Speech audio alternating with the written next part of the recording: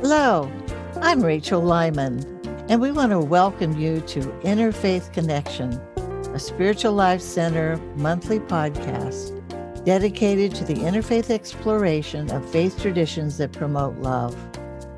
Our study will allow us to build bridges of understanding, acceptance, love, and peace. My partner in so many ways on this journey is Rev Dave Lyman, Senior Minister for the Interfaith Explorers. He's an ordained interfaith minister and my beloved husband. This year, we will be on a grand adventure of exploring interfaith, and we're so excited that you have joined us. So buckle up and get ready for our 2021 adventure with today's podcast. Hello, this is Rachel Lyman from Interfaith Explorers, joining you on our Interfaith Connection August podcast. As always, we give great thanks to you for listening today as we examine interfaith spiritual principles, issues, and growth in our lives. Today, Rev Dave, our Interfaith Explorer Senior Minister, and I will be expanding on our July podcast, which was called At Last We See the Light. During the July podcast, we explored the place of light in the history of human spiritual growth, some major light festivals in the world, and the symbolism behind and details of those celebrations. And then on August 4th, we're excited to present an Interfaith Connection program at Spiritual Life Center, where we explored and experienced two light festivals, the Jewish faith tradition of Hanukkah, lighting of a menorah, and the Hindu faith tradition of Diwali, lighting and dissolution of a rangoli. This was a hybrid service. That means you could attend in three different ways. You can come in person in the sanctuary. You could live stream it from Spiritual Life Center's website that night on YouTube, or see it later online through Spiritual Life Center's website. Also, we're excited to offer a second hybrid service, so save the date, September 15th, and we will be exploring two more light-based celebrations. Kwanzaa, which is a cultural celebration of the African American heritage, and we'll be lighting a wooden kinara, which is a wooden candelabra, and the Advent period in Christianity, which is the 4 weeks before Christmas, and that night we'll be lighting an Advent wreath. Well, in today's podcast, we continue our learning and defining the part that light plays in our spiritual life. So, Dave, why don't we start, by expanding on the two light rituals we presented on August 4th, Hanukkah and Diwali. Thanks, Rachel. I'll be glad to do that. Let's start off with Hanukkah. Many of you attended or live streamed the August 4th service, and I want to remind people that the entire purpose of Hanukkah was remembrance around the miracle of light. The Maccabees retook the Jewish temple. The ritual of rededication involved lighting the holy temple light, but they only found enough oil for 1 day. Miraculously, this oil kept the holy lamp lit for 8 days until further oil could be procured. Hanukkah is a celebration around the lighting of the menorah, reenacting that miracle. Then we move to Diwali, the festival of lights.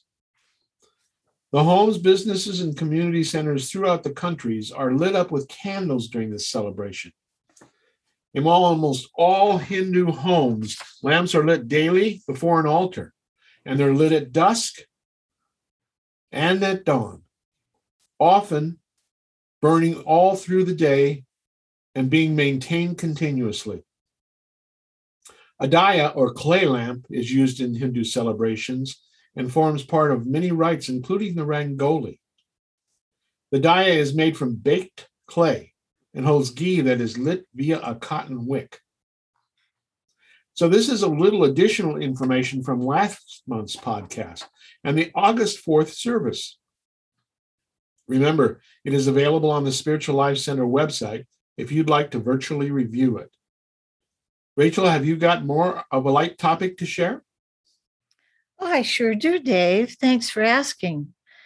I'd like to share some information which you discovered in your research about the use of candlelight in spiritual celebrations.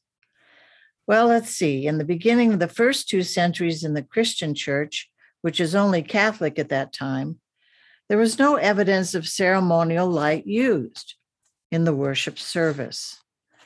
However, by the close of the 4th century, the ceremonial use of candlelight had become firmly and universally established. Well, the church then began to bless candles during the Feast of the Purification of the Virgin, also known as Candlemas, and they blessed candles for the whole year.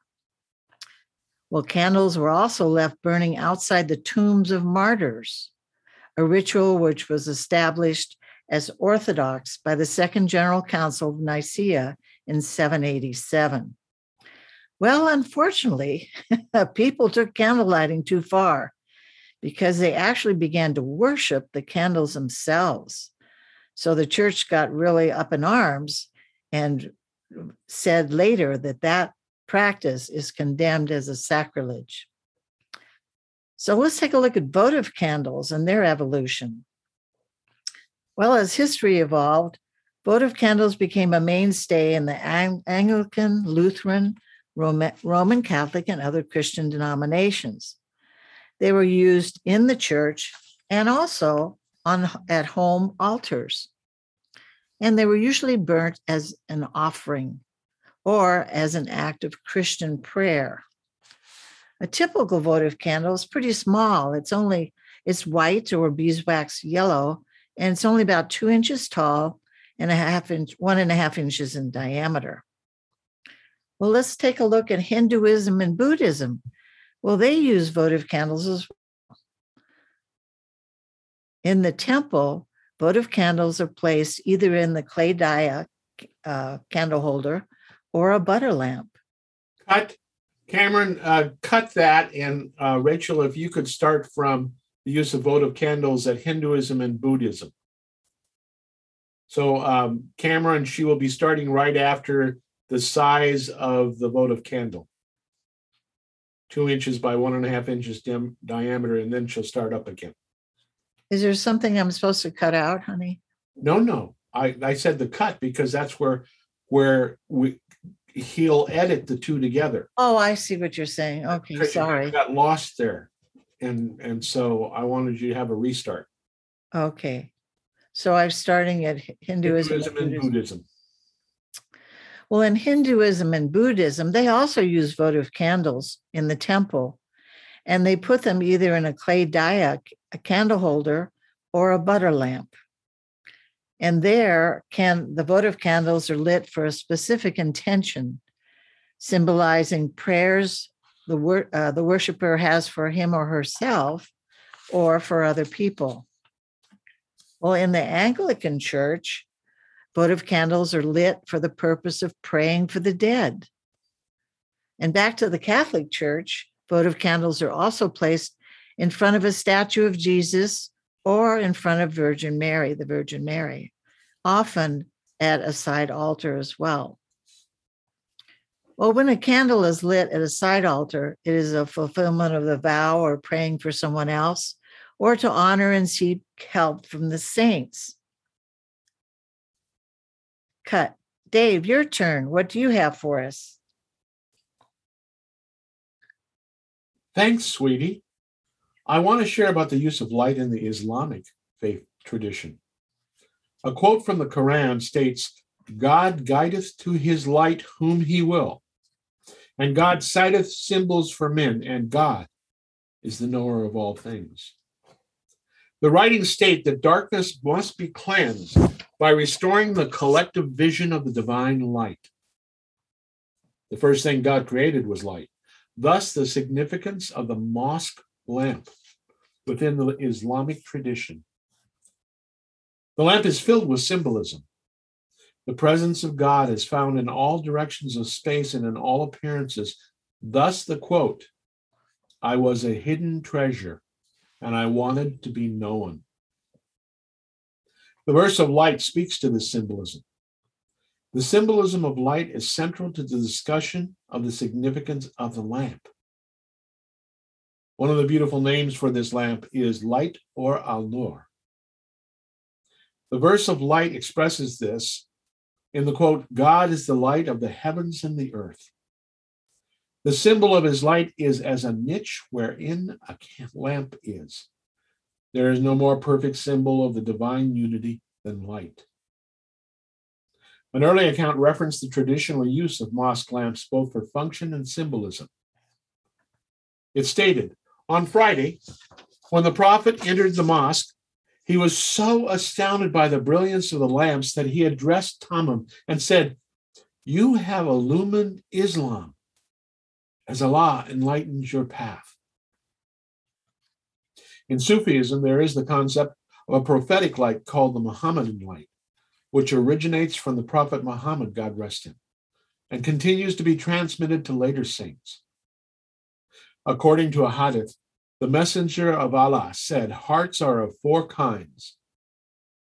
The heart that is clear like a shining lamp, the heart that is covered and tied up, the heart that is upside down, and the heart that is clad in armor. As for the clear heart, it is the heart of the believer in which it is a lamp filled with light. Symbolism gives birth to the verse that awaits the seeker in the outward and veiled reality, in Nuran Al-Nur, which is light upon light. Okay, Rachel, back to you. Well, I'd like to share what you found when you did research and about the Church of Jesus Christ of Latter-day Saints. This was quite interesting. Well, they have a special tradition which relates to the birth of the Savior Jesus Christ around light. And they have a huge temple in Salt Lake City and also a 10-acre temple square complex. Well, someday I'd like to go there and see this. The day after Thanksgiving, this entire square is completely transformed into a landscape filled with Christmas lights and decorations, and including nativity scenes. And they have concerts and performance taken to a grand level at that time.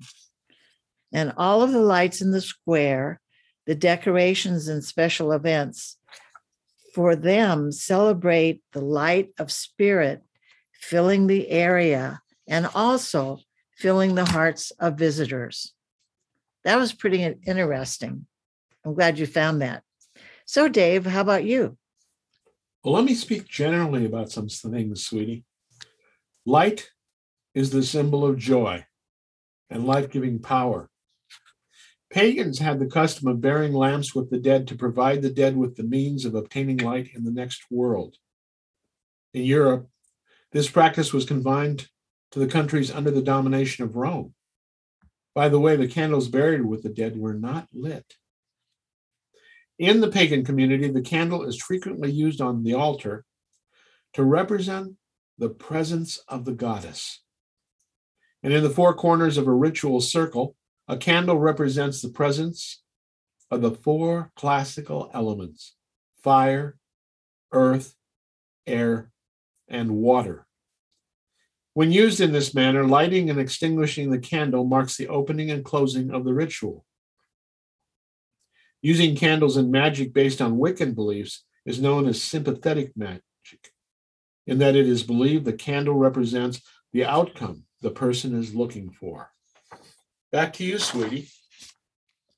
Well, we're moving on to the Eastern Orthodox Church, and your research found that they have a Byzantine rite, which uses a large amount of ceremonial light. A ceremonial process occurs, which is the reception of the holy fire at the Church of the Holy Sepulchre in Jerusalem on the afternoon of Holy Saturday.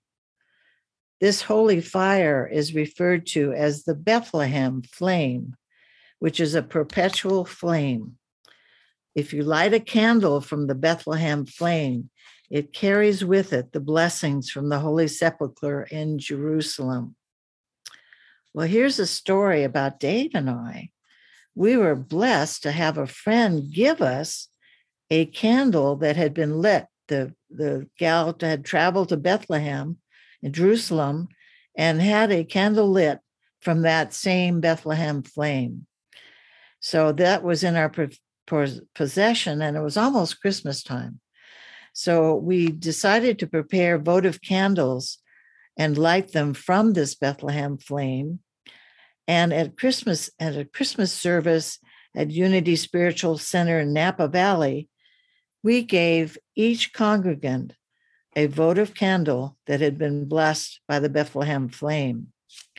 And that Christmas, we also gifted anyone who came to our house got a blessed candle, and we gave all of our friends and family blessed candles that year.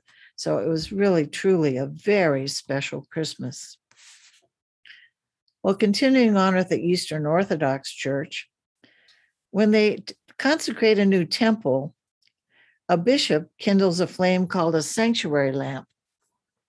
And this lamp burns perpetually from that time forward. There are often lights lit in front of church icons as well. And it's also customary to light bonfires during the celebration of Epiphany.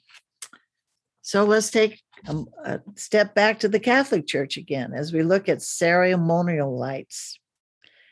In the Catholic Church, ceremonial lights fall under three categories. First, they may symbolically represent the presence of God. Second, they may be votive as an act of worship or memorial. And third, they are sacramental for the good of souls. Well, here's another story for you. Dave and I were taking a cruise, our very first cruise in Europe, down the Rhine River from Switzerland to France to Germany. During that journey, we stopped at a number of cities, and our last city was Cologne, Germany. And there we visited one of the largest cathedrals I've ever seen in my whole life. That was a great example of multiple side altars. They must have had 4 or 5 or maybe 6 of them scattered throughout the building. Well, each side altar had banks of votive candles, which could be lit in memory of others. So in one of the side altars, I decided to light a candle for our family and friends. I went up to the bank of candles, selected one, and placed a donation in the offering box. As I lit the candles, I felt a sense of honoring and blessing and could feel my intention being received. What I didn't know was that Dave had taken a photograph of me lighting the candle. Well, when we both looked at that photo later, we couldn't believe it. We saw candle light reflected on my face. It was such a spiritual image, and that's one that inspires us whenever we view it. So if you go to a Catholic Mass, during a Mass at the altar, there are 2 lit tables, one representing the presence of God and the other, the adoration of God. Well, an altar candlestick consists of 5 parts: the foot, the stem, the knob in the center, a bowl to catch the wax drippings, and a pricket, which is a sharp point on which the candle is fixed. And the last ritual I'm going to talk about at the moment is excommunication from the Catholic Church. That also consists of a ceremony where a lit candle is extinguished, marking your separation from the church. So that's quite a lot of information, but some very interesting rituals. So Dave, do you have some other faith traditions that use candles? Yes, sweetie, I sure do. It seems like every faith tradition does in one way or another. But let's look at Buddhism. In Buddhism, candles are a traditional part of ritual observances. They're placed in front of the Buddha as a show of respect. The light represents the light of the Buddha's teachings and scriptures. In fact, there is a Buddhist festival called Uban Ratchakan Candle Festival. It's the most elaborate of the traditional parading of candles, which commemorates the Buddha's very first sermon. At the start of the Lenten period, the devout donate candles to the monks, and they become the core event of many village celebrations. This candle festival has become a major event, and giant candles are paraded through the town, representing a local temple district. Ironically, the candles are never burnt. A common element of worship in many Unitarian churches and fellowships is the lighting of candles for joy and concern. Members of the congregation come up to the altar, they light a candle, and share a personal concern or joy with the community. It is so true that in every culture and civilization, you will find a duality around light and darkness. With Hinduism, light is Brahman, the eye. It is divinity and purity. It is supreme bliss in the power of the sky and liberation, and it is the illumination of the mind. Light is hidden in the sounds of the Vedas. When the mantras are chanted, they illuminate the space around and within. The Gayatri mantra is actually an invocation to the god of light, Savitar, to illuminate the worlds and the mind, freeing them from ignorance and delusion. Light in the mind is purity. The light of Brahman dispels the darkness of death. Now back to you, Rachel. Well, thanks, Dave. So last month we talked a bit about St. Lucia Day in the Catholic Church, which is a prequel to Christmas. And here's another story for you. Get ready. So Dave and I do photo shoots, and one day we were visiting a small East Bay city, which was celebrating its heritage. There was a festival going on. And so it was a day of adventure for us with our cameras. Well, the celebration festivities included a chicken dinner and lots of arts and craft booths lining the main street. We had dinner, and as we're exploring the various booths, we heard loud music coming from the top of a hill. Well, we followed the sound, and suddenly down the hill came a Catholic bishop dressed in his finery, spreading incense everywhere. Well, following him were marchers of all ages, and we assumed they were from a local Catholic church. And they were holding up signs in honor of St. Lucia Day. There were homemade floats placed on small carts, and all the floats contained statues of St. Lucia. Well, in front of each float were 2 or 3 young girls marching, along with one older girl in her teen to represent the eldest daughter. It was just a really lively and fun parade. So when we got home, we researched it and found out it was a very important Catholic holy day. Lucia night was the longest night of the year and a dangerous night. So after a long and threatening night, the day came with a procession led by the eldest daughter in the family, wearing a crown with 7 lit candles on the crown.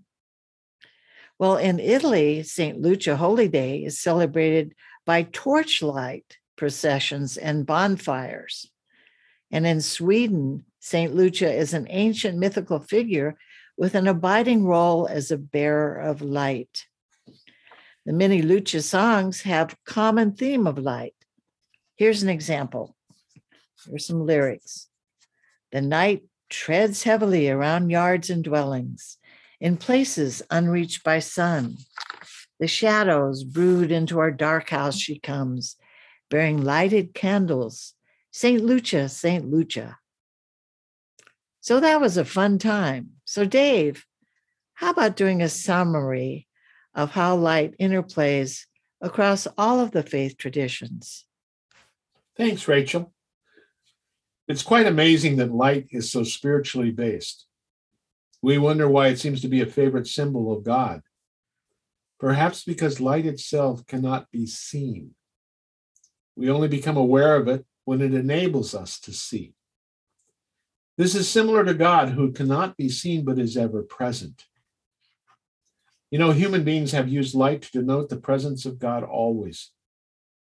It feels like the lighter we bring physically to our location, the more our soul is enlightened. I am so excited that Spirit has provided us with such a clear delineation between the two parts of this duality, light and dark. Light symbolizes waking up as the Buddha has instructed us to do. The darkness is the unknown that is slowly locking us into being stuck in our old thinking. Stop and think that spiritual crisis is often called the dark night of the soul. Remember, I am a minister and I can't help myself. I believe again that we are made in the image of God. The image is clear and we are magnificence. This means it is our duty to come to this planet to show up in full brilliance. It's our obligation to say yes and grow into the light of all we have come here to be. Finally, it is our spiritual quest to say yes by exploring what has been given to us. Today, we talk about all the different messages that have been given to us to stay awake and realize awake is another metaphor for light. There are so many quotations and stories about the light. Remember, Bram Stoker, who wrote Dracula, once said, "There are darknesses in life and there are lights, and you are one of the lights, the light of all the lights." Finally, Shakti Gawain has said, "The more light you allow within you, the brighter the world you will live in." When we are in the midst of the winter of darkness, we recognize God's role and our role in bringing the light into the world. So my challenge to each of us is to shine on. Remember that the stars in the sky are places where the light shines through. So, Rachel, how do we close this? Well, like you said, we need to remember that honoring light in our lives and its rituals is about remembering our divinity. It is in song, such as, "This little light of mine, I'm going to let it shine." And it's also in prayer. The light of God surrounds us. And how many times do we say that prayer? And it's also part of who we are. We always ask the light of Spirit to flow through us and enlighten us with knowledge and with illumination. So, Dave, first of all, I want to thank you so much for your beautiful research and putting this podcast together. We're also grateful for all of you out there who listen to us today. And if you have, any questions or information about this particular podcast or any of our other podcasts, please contact us at interfaith@slcworld.org. That's interfaith@slcworld.org. And don't forget to mark your calendar for our next hybrid Interfaith Connection service on September 15th, when our topic will be Rituals of Light, Part 2. So please join us however you care to do that. And also, we ask that you listen into our next month's podcast, when we will have an interview with a special spiritual leader from our interfaith community. So keep an eye on our marketing for more details. And I also would be remiss if I didn't thank Cameron and all of the SLC staff that help produce our podcast each month. Thank you so much. So for now, keep your light shining brightly, and namaste. Thank you for joining us today to experience and explore a deeper understanding of our interfaith look at the world. Our next podcast will be available the last Friday of the month, but we want to hear from you. So send us your comments, questions, and suggestions to interfaith@slcworld.org. That's interfaith@slcworld.org, because we want to know about your interfaith art. So let us all remember, as we go on our different paths, that Gandhi said, "A peaceful exploration of all faiths is our sacred duty."